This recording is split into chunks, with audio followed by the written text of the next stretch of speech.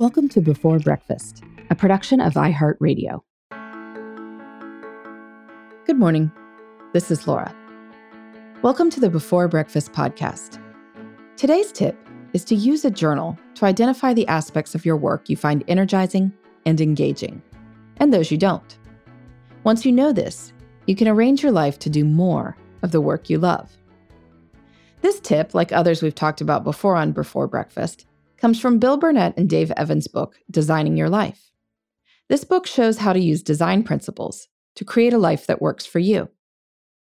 Longtime listeners know that I am a big believer in tracking your time. We learn a lot by seeing where the time really goes. Collecting the data allows us to adjust our schedules and routines to spend our time better. Burnett and Evans propose keeping something called a good time journal to help you do something very similar. Here's how it works. Jot down your activities at the end of each workday: staff meeting, client lunch, preparing for a presentation, and so forth. Note how engaged you were during each activity and whether you felt energized or drained afterwards. If you're tracking your time on a spreadsheet, as I do, you could create an additional column for engagement level and energy level. Or next to the activity, just write H, M, or L to signify if your engagement was high, moderate, or low. And then energy can get a plus or minus, kind of like a battery going up or down. Burnett and Evans propose keeping a good time journal for at least 3 weeks and reviewing your journal and reflecting on what you learn at the end of each week. When were you engaged or in a state of flow? What activities left you energized and which left you drained? What patterns do you see?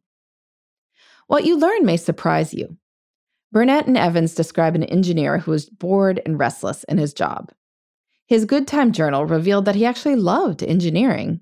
He just didn't thrive on the interpersonal interactions that came with it, like writing proposals for new work or negotiating fees. When you know this about yourself, you can figure out ways to minimize or contain the draining work, or even how to swap it with a colleague who loves whatever you don't. As you look at your own good time journal, if you're having trouble identifying patterns in your engagement and energy, Burnett and Evans suggest using the AEIOU framework, developed by Dave Patnaik. As you examine your journal, consider these factors. The activities, that's A. What were you doing? What was your role? The environments, that's E. Where were you? How did you feel in this place? Was it quiet or loud, calm or stimulating, indoors or outdoors? Consider the interactions, I. Were you working with other people or objects, words, numbers, or ideas? Was the interaction formal or informal, routine or new? And what about the objects, that's O? What were you working with and what tools did you use? And finally, the users, that's U.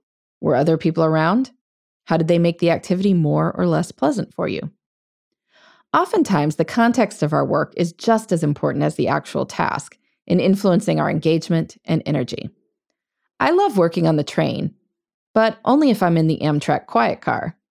If I'm somewhere else on the train and somebody starts talking into their cell phone, I pretty much want to jump off the train. Something I'd find fun to write becomes tedious, and it's very hard to stay engaged.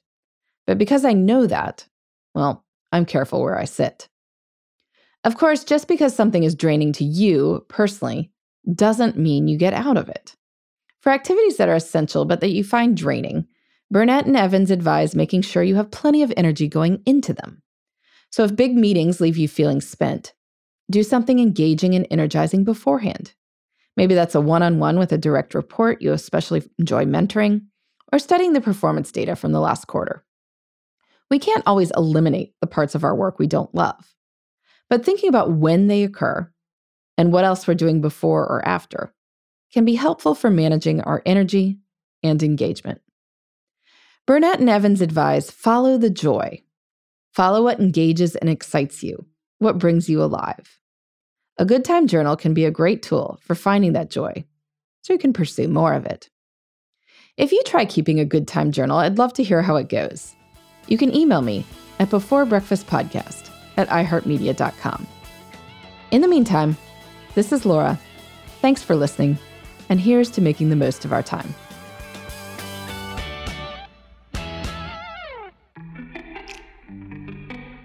Hey everybody, I'd love to hear from you. You can send me your tips, your questions, or anything else. Just connect with me on Twitter, Facebook, and Instagram at Before Breakfast Pod. That's BE, the number 4, then breakfast, POD.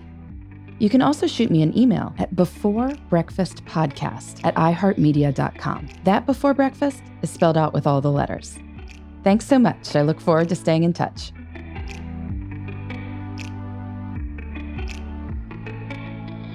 Before Breakfast is a production of iHeartRadio.